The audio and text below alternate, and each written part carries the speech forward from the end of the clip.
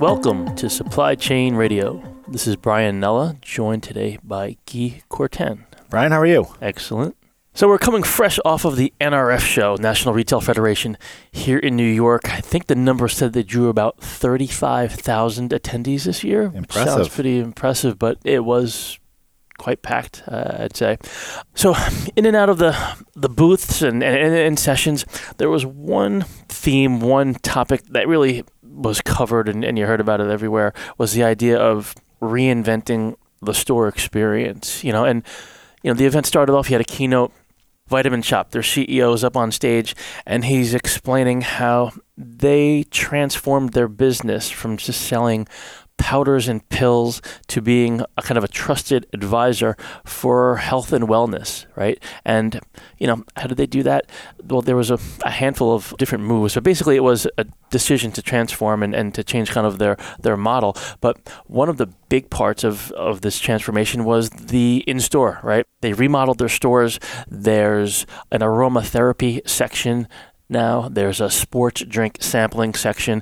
In the middle, he refers to it as a community area or community bar, but that's where there's seats for one-on-one engagements, for group seminars, for discussions, and kind of what's tasked with pulling all of this together is what he refers to as health and wellness enthusiasts. So these are more than just salespeople. These are their staff members that are engaged in health and fitness and eating right themselves, so that when someone comes into the store, they're engaged and they're actually delivering a new type of experience. They're delivering insights. And that's kind of how they've envisioned reinventing themselves around the customer. Another great example was GameStop. These guys have, I think, 4 or 5 million rewards members worldwide.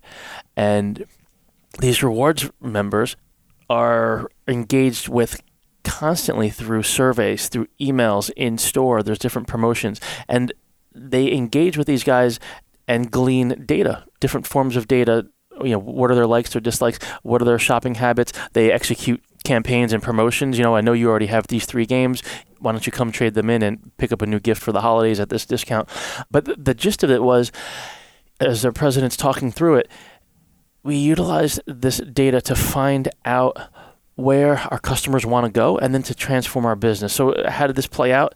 They realized that their customers didn't just want to buy Pokemon games and the next Lego Batman game, but they wanted specific merchandise like Game of Thrones shot glasses and Star Trek pizza cutters.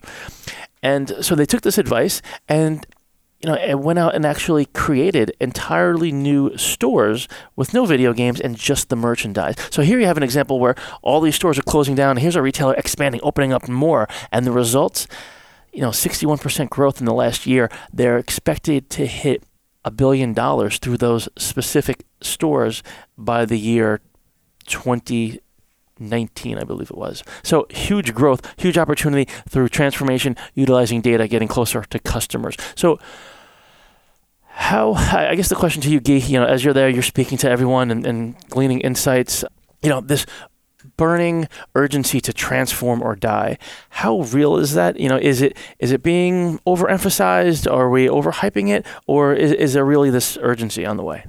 Bryan, I think you made some great points. You're absolutely right. I think I might argue that we're actually maybe underemphasizing the need to change and the urgency.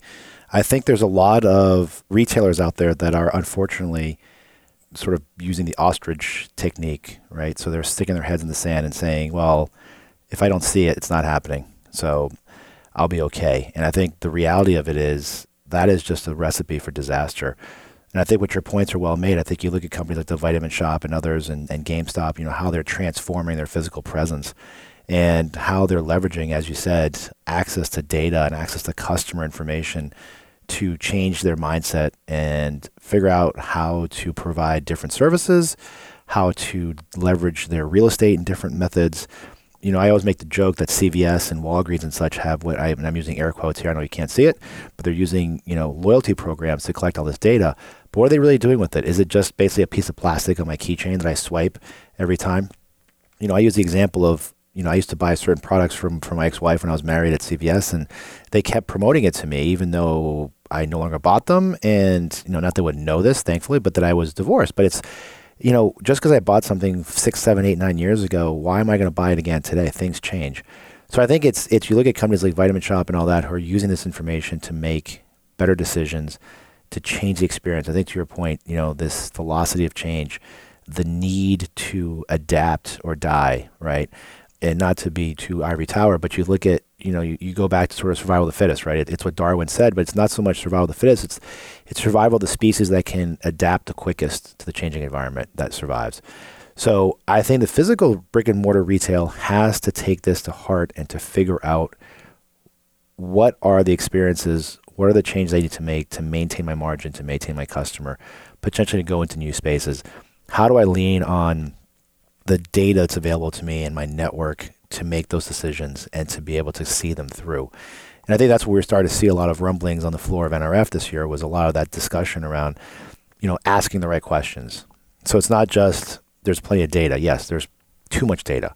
It's ask the right questions, right? So if we're harping on this, but if we take a Vitamin Shoppe, it's ask the question of what does my customer really need? Or what does my customer want from me? Or what makes my customer tick? Is it just being able to buy supplements? Or is it part of being in a health and wellness club or an environment or in a society? And what are the tools that you need to make that accessible and happy, right? I'll give you another example.